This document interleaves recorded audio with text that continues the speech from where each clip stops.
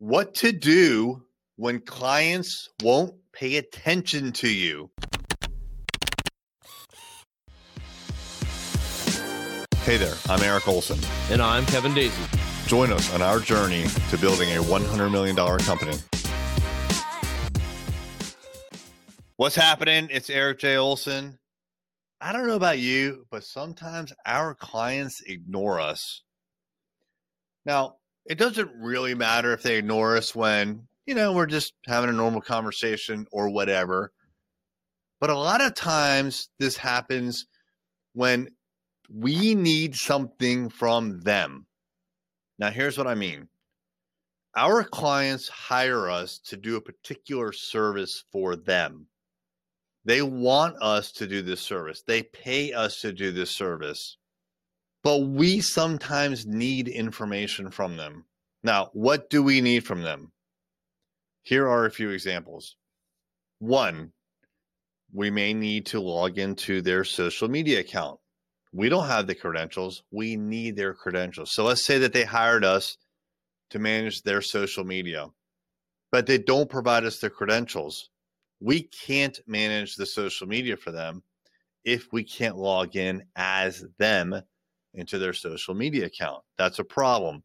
The longer this goes on, where we don't have the credentials, yet we're charging them for this service, the longer there's a problem. And the more frustrated the client will get. Here's another example. When we write content for a client, we can't just post it up on their website as them. We need them to review it. Now, if the client has said, hey, no problem, go ahead and post it as us, then we'll post it. But most clients want to review it first. But also, most clients do not review it very quickly. Everybody has a lot of things to do. You do, I do, our clients do. And requests like reviewing content can just fall by the wayside, frankly. You see it in your inbox and you're like, you know what? I'll get to that later. But what happens is when you're an agency or when you're doing a service for a client, they've hired you to do something and they don't get back to you. It's a problem for you and it's a problem for them. You cannot provide the service that you said you would provide because they have not provided the review or whatever it is they're supposed to provide to you. So I had a conversation this week with our account managers. And what I said was, when we are in a situation where we need feedback or we need something from our clients, we need to do the following. And when I say the following things, I mean them literally. Not figuratively, but literally.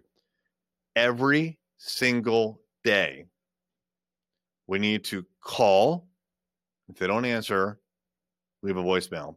We need to also, no matter whether we talk to them or not, text them and email them every single day. Now, you get the weekends off, but Monday through Friday, unless it's a holiday, every single day, call, leave a voicemail, text, message. Call, leave a voicemail, text, mail, message.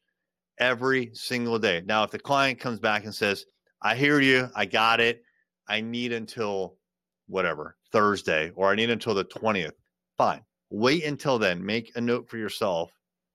But then when that date comes and they haven't provided what you're waiting for, call them, leave a voicemail, text them, message. Call them, leave a voicemail, text, mail, message every single day.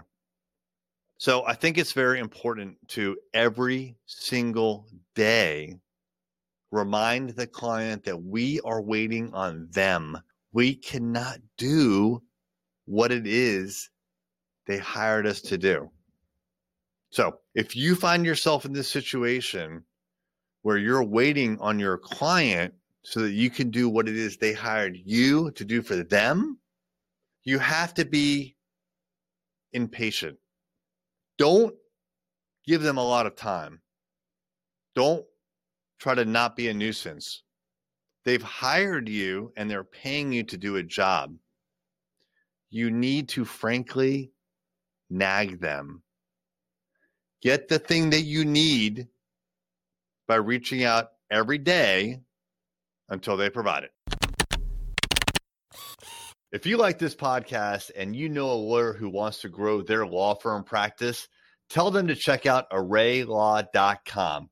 Array Digital exclusively serves managing partners who want to aggressively grow their law firm. ArrayLaw.com.